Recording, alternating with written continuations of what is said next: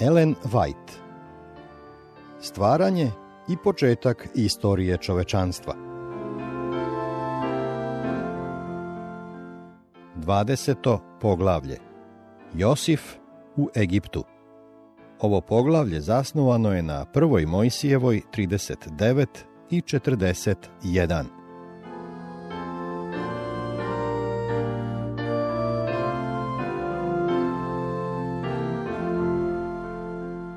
U međuvremenu Josif je sa svojim vlasnicima putovao prema Egiptu.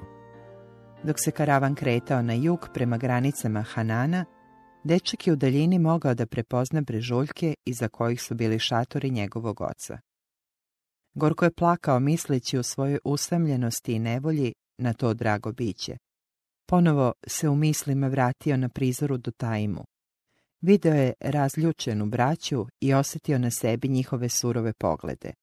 U ušima su mu odjekivale njihove jetke, uvredljive reči, kojima su dočekivali njegove očajničke molbe. Uzdrhtala srca gledao je u budućnost. Koliko se promenio njegov položaj. Nežno negovani sin postao je prezreni i bespomoćni rob. Sam i bez prijatelja kakva ga je sudbina očekivala u stranoj zemlji u kojoj odlazi. Za neko vreme Josif se potpuno predao neizmernom bolu i užasu.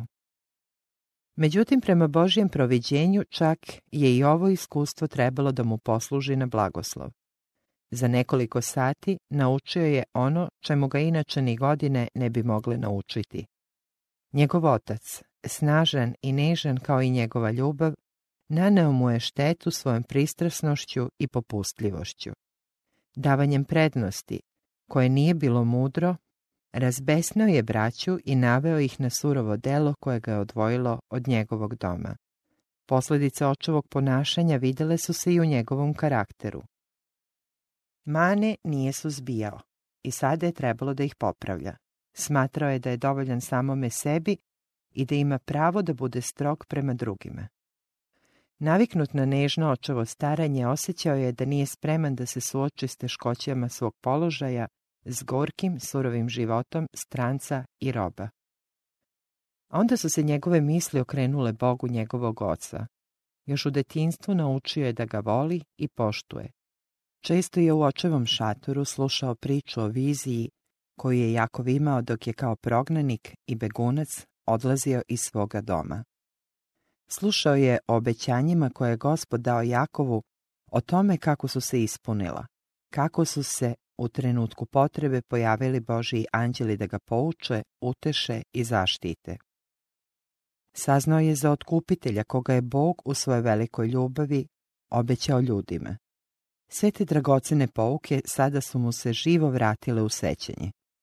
Josif je poverovao da će Bog njegovih otaca biti i njegov Bog. I upravo tada i u tim okolnostima on je sebe potpuno predao Gospodu, moleći se da čuvar Izraeljev bude s njim u zemlji njegovog izgnanstva.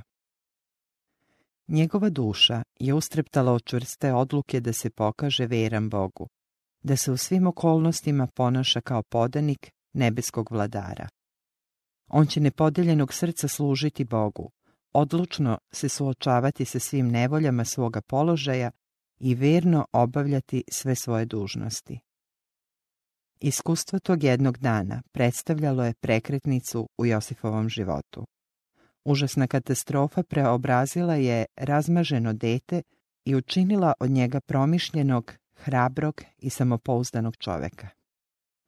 Kada su stigli u Egipat, Josif je bio predat Petefriju, zapovedniku carske garde, u čijoj službi je ostao 10 godina. Ovdje je bio okružen iskušenjima posebnog karaktera. Idolopoklonstvo je vladalo svuda oko njega. Obožavanje lažnih bogova bilo je praćeno raskošnošću i carskim sjajem, podržavano bogatstvom i kulturom najcivilizovanijeg naroda toga vremena. Ipak Josif je sačuvao svoju jednostavnost i svoju odanost Bogu. Poročni prizori koji su privlačili i oko i uho množili su se oko njega, ali on je bio sličan čovjeku koji ne vidi i ne čuje. Svojim mislima nije dozvoljavao da se zadržavaju na zabranjenim temama. Želja da stekne naklonost Egipćana nije ga navodila da zapostavi svoja načela.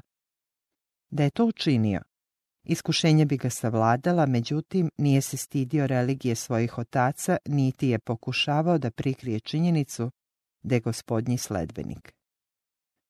I Gospod beše s Josifom, te bi srećen, i Gospodar njegov vide da je Gospod s njime i da sve što radi Gospod vodi u napredak. Petifrijevo poverenje u Josifa raslo iz dana u dan i on ga je konačno postavio za upravnika. Poverio mu je upravu nad cijelim svojim imanjem. I ostavio u Josifovim rukama sve što imaše i ne razbiraše ni za što osim jela koje jeđeše. Upadljiv napredak, koji je pratio sve što je bilo povereno Josifovom staranju, nije bio neposredna posljedica čuda, već su njegova marljivost, staranje i trud bili nagrađeni božanskim blagoslovom. Josif je svoj uspeh pripisivao božanskoj naklonosti, pa je čak i njegov gospodar idolopoklonik to prihvatio kao objašnjenje svog neuporedivog blagostanja. Međutim, bez upornog, pravilno usmerenog napora, Josif nikada ne bi postigao uspeh. Bog se proslavio vernošću svoga sluge. Želeo je da se njegov sledbenik svojom neporočnošću i poštenjem potpuno razlikuje od obožavalaca idola, da na taj način svetlost nebeske milosti zasija usred tame neznaboštva. Josifova plemenitost i vjernost zadobili su srce zapovednika carske garde, kojega je počeo smatrati više sinom nego robom. Upoznao je mladiće s uglednim i učenim ljudima i on je tako stekao znanje iz nauke, jezika i poslovnih odnosa, obrazovanje neophodno budućem upravitelju Egipta. Međutim, Josifova vera i poštenje morali su da budu stavljeni na tešku probu. Žena njegovog gospodara pokušala je da navede mladiće da prekrši Božji zakon. Sve do tada on je bio izvan domašaja nemoralnosti koja je vladala u toj neznabožačkoj zemlji. Ali kako da se suoči s ovim iskušenjem, tako iznenadnim, tako snažnim i tako zavodljivim? Josif je dobro znao kakve će biti posljedice odbijanja. S jedne strane, to je značilo prikrivanje, sticanje prednosti i nagradu, a sa druge sramoćenje, zatvaranje, možda smrt. Njegov život zavisio je od odluke u tom trenutku. Hoće li načela pobediti? Hoće li Josif i dalje ostati veran Bogu? Anđeli su zabrinuto pratili zbivanja. Josifov odgovor otkriva snagu religijskog načela. On ne želi da izneveri poverenje svoga gospodara na zemlji i bez obzira na posljedice želi da ostane veran svom nebeskom gospodaru. Pod budnim okom Boga i svetih anđela mnogi uzimaju slobodu za koju neće biti krivi pred svojim bližnjim. Ali je Josif prvo pomislio na Boga. Kako bih učinio tako grdno zlo i Bogu zgrešio, kazao je on. Kada bi nam prešlo u naviku da mislimo da Bog vidi i čuje sve što činimo i kažemo, da vodi veren izveštaj o svakoj našoj reči i svakom delu i da ćemo za sve to jednom odgovarati, mi bismo se plašili da grešimo. Neka se mladi ljudi uvek sećaju da gde god se nalaze i šta god da čine, da su uvek u Božjoj prisutnosti. Nijedan deo našeg ponašanja ne može izbeći posmatranje. Mi ne možemo sakriti svoje puteve od svemogućega. Ljudski zakoni, iako ponekad oštri, često se mogu kršiti bez otkrivanja počinilaca, pa tako delo ostane nekažnjeno. Ali s Božjim zakonom nije tako. Ni najdublja ponoćna tama ne može sakriti krivca. On može misliti da je sam, ali svako delo prati neki nevidljivi svedok. Stvarne pobude njegovog srca dostupne su božanskom ispitivanju. Svako delo, svaka reč, svaka misao, sve je to verno zabeleženo kao da je reč o jedinom stanovniku cijeloga sveta na koga je usmerena pažnja cijelog neba. Josif je stradao zbog poštenja, jer ga je zavodnica iz osvete optužila za lažnu krivicu i zato je bio bačen u tamnicu. Da je Petefrije stvarno poverovao optužbama koje je njegova žena podigla protiv Josifa, mladi Jevrejin bi izgubio život. Ali skromnost i čestitost kojima se bez izuzetka odlikovalo njegovo dotadašnje ponašanje, svjedočili su o njegovoj nevinosti. Ipak, da bi ugled doma njegovog gospodara bio sačuvan, on je prepušten sramoti i okovima. U početku su tamničari bili vrlo surovi sa Josifom. Psalmista kaže: okovima stegoše noge njegove, gvožđe tištaše dušu njegovu. Dok se steče reč njegova i reč Gospodnja, proslavi ga. Psalam 105, 18-19. Međutim, Josifov pravi karakter je zablistao čak i u mraku tamnice. Ostao je čvrst u svojoj veri i u strpljenju. Godine verne službe bile su mu surove plaćene, ali to ga nije učinilo mrzovoljnim ili nepoverljivim. On je plenio spokojstvom čiste savesti, a svoj slučaj prepustio je Bogu. Nije se žalio na nepravde, već je zaboravljao svoju žalost, pokušavajući da olakša terete drugih. Nalazio je sebi posla, čak i u tamnici. Bog ga je pripremao za veću, korisnu službu u školi nevolje i on nije odbijao neophodnu obuku. U tamnici, gledajući posljedice tlačenja i tiranije, delovanje zločina, naučio je pouku o pravednosti, saučešću i milosrđu i to ga je pripremilo da mudro i sažaljivo primenjuje vlast. Josif je postepeno sticao poverenje čuvara tamnice i na kraju mu je bio poveren nadzor nad svim zatvorenicima. Upravo je uloga koju je odigrao u tamnici čestitost njegovog svakodnevnog života i saosjećanje prema onima koji su bili u nevolji i muci pripremila put njegovom kasnijem blagostanju i časti koju je uživao. Svaki zrak svetlosti, kojim smo obasjali staze drugih, obasjava i našu stazu. Svaka ljubazna i saosjećajna reč koju smo uputili žalosnima, svako delo koje je olakšalo patnje potlačenih, svaki dar ponuđen nevoljnima, ukoliko su pobude bile dobre, donosi blagoslov davaocu. Glavni carev hlebar i glavni peharnik bili su bačeni u tamnicu zbog neke krivice i tako su dospeli pod Josifov nadzor. Jednoga jutra, zapazivši da su tužni, on je ljubazno počeo da se raspituje za uzrok. Saznao je da su obojica sanjala značajne snove i da bi želeli da čuju njihovo tumačenje. A Josif im reče: šta znače, nije li u Boga, ali pripovedajte mi. Kada je svaki od njih ispričao svoj san, on je objavio njihovo značenje. Za 3 dana peharnik će biti vraćen na svoj položaj, stavljaće čašu u faraonovu ruku kao i do tada, ali će glavni hlebar biti pogubljen po carevoj zapovesti.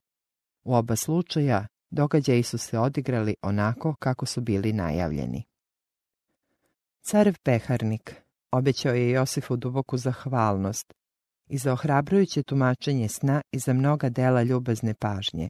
Prihvatajući ponudu, Josif je, pošto je na najdirljiviji način opisao svoje nepravedno tamnovanje, zatražio da njegov slučaj bude iznesen pred faraona. Ali nemoj zaboraviti mene kada budeš u dobru. Učini milost, pomeni me faraonu i izbavi me iz ove kuće, jer su me ukrali iz zemlje jevrejske, a ovdje nisam ništa učinio da me bace u ovu jamu. Glavni peharnik je doživeo da se san ispuni u svakoj pojedinosti, ali kada mu je bila vraćena careva naklonost, nije se setio svoga dobročinitelja. Još 2 godine Josif je ostao u tamnici. Nada, koja se bila razgorela u njegovom srcu, polako se gasila, a ostalim nevoljama pridružio se i gorki ujed nezahvalnosti. Međutim, božanska ruka spremala se da otvori tamnička vrata. Egipatski car je jedne noći usnio 2 sna, koji su se očigledno odnosili na isti događaj i naizgled najavljivali neku veliku katastrofu. Nije mogao da im odredi značenje, ali su ga oni stalno uznemiravali. Vračari i mudraci iz njegovog carstva nisu mogli da mu daju nikakvo tumačenje. Careva zbunjenost i zabrinutost je rasla, dok se strah širio palatom. Opšta uznemirenost podsjetila je glavnog peharnika na okolnosti koje su pratile njegov san. Vratilo mu se sećanje na Josifa, a s njim i kajanje zbog zaboravnosti i nezahvalnosti. Odmah je obavestio cara kako je jevrejski zatvorenik protumačio san njemu i glavnom hlebaru i kako se njegovo tumačenje obistinilo. Za faraona bilo je poniženje da zaobiđe vračare i mudrace u svom carstvu i zatraži savjet od stranca i roba, ali ovoga puta bio je spreman da prihvati pomoć najnižega samo da bi svom uznemirenom umu pružio olakšanje. S mesta su poslali po Josifa. On je skinuo tamničku odeću i skratio kosu koja mu je u zatočeništvu izrasla, a onda su ga izveli pred cara. A faraon reče Josifu: usnih san, pa mi niko ne može reći šta znači, a za tebe čujem da umeš kazivati sne. A Josif odgovori faraonu i reče: to nije u moje vlasti, Bog će javiti dobro faraonu. Josifov odgovor faraonu otkriva njegovu poniznost i veru u Boga. On je skromno odbio čast da u sebi krije neku uzvišenu mudrost. To nije u moje vlasti, samo Bog može da objasni te tajne. Faraon je onda ispričao svoje sne. Usnih, a ja stojim kraj reke na obali. I gle, iz reke izađe 7 krava debelih i lepih, te stadoše pasti po obali. I gle, iza njih izađe 7 drugih krava, rđevih i vrlo ružnih i mršavih, kakvih nisam nikada video u cijeloj zemlji Misirskoj. I ove krave mršave i ružne pojedoše onih 7 debelih.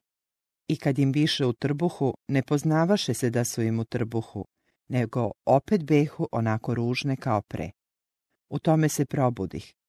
Pa opet usnih san, a to 7 klasova izraste iz jednog stabla, jedrih i lepih, a iza njih isklija 7 malih, tankih i šturih. I ovi tanki klasovi proštrše onih 7 lepih.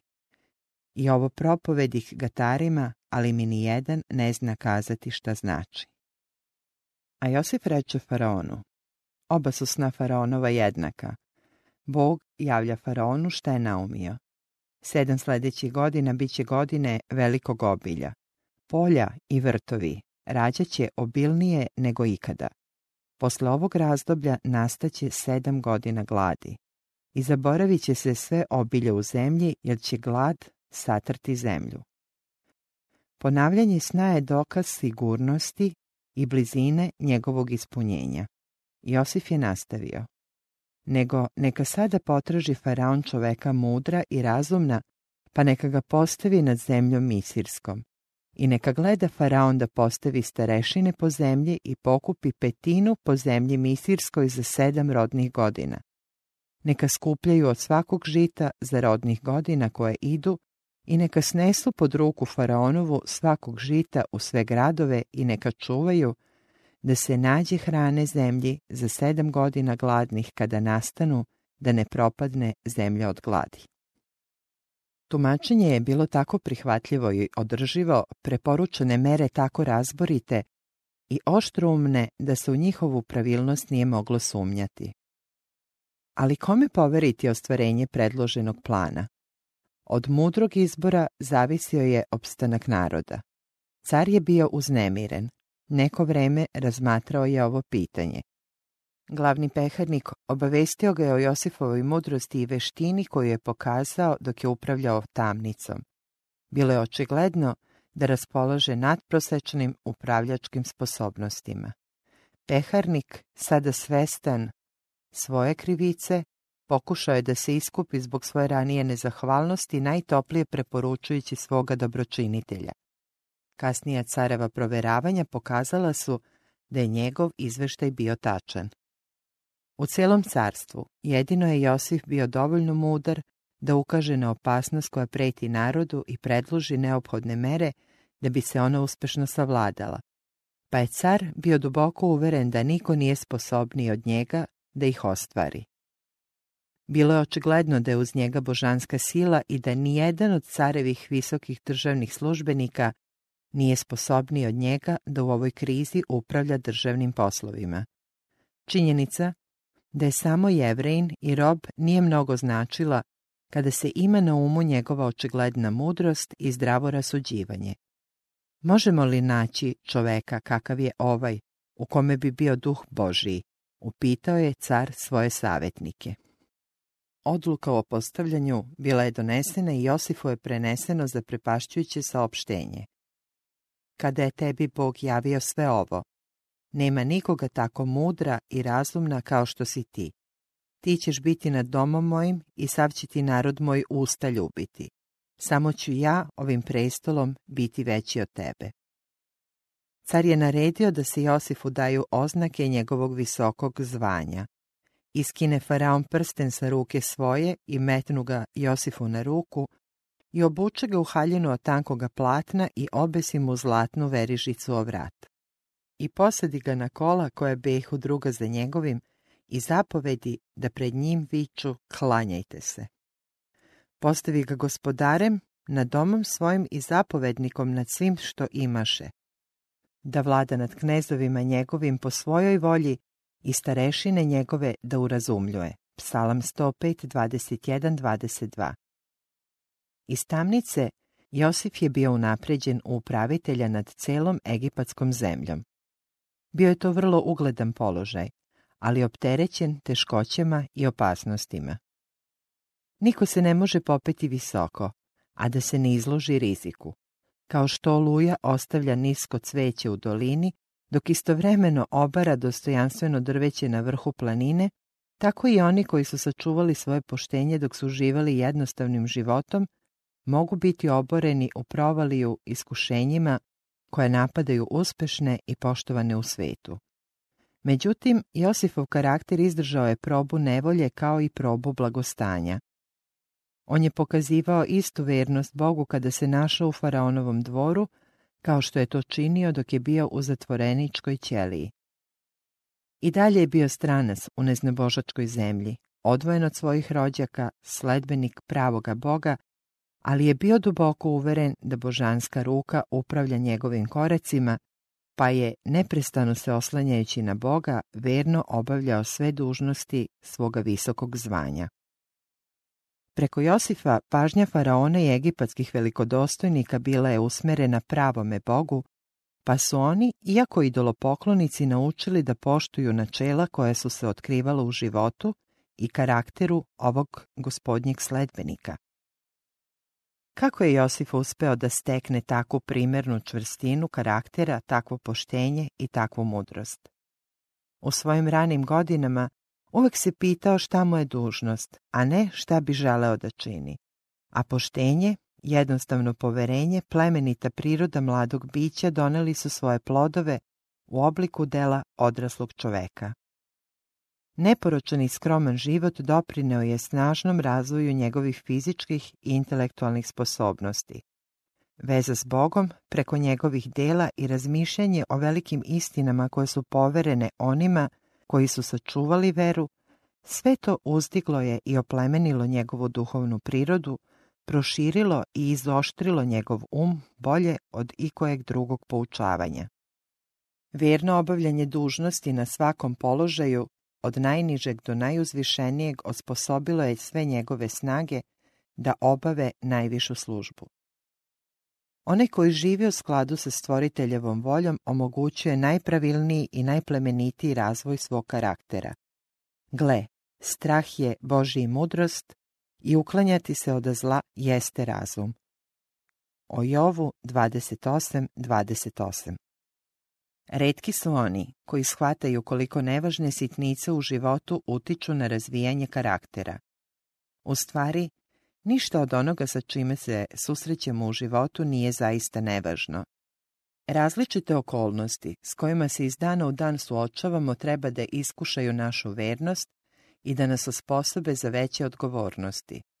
Poštujući načela u svakodnevnim poslovima, psihički se privikavamo da zahteve dužnosti uzdižemo iznad svojih zadovoljstava ili svojih sklonosti. Tako disciplinovan ne koleba se između dobra i zla, ne podrhtava kao trska na vetru.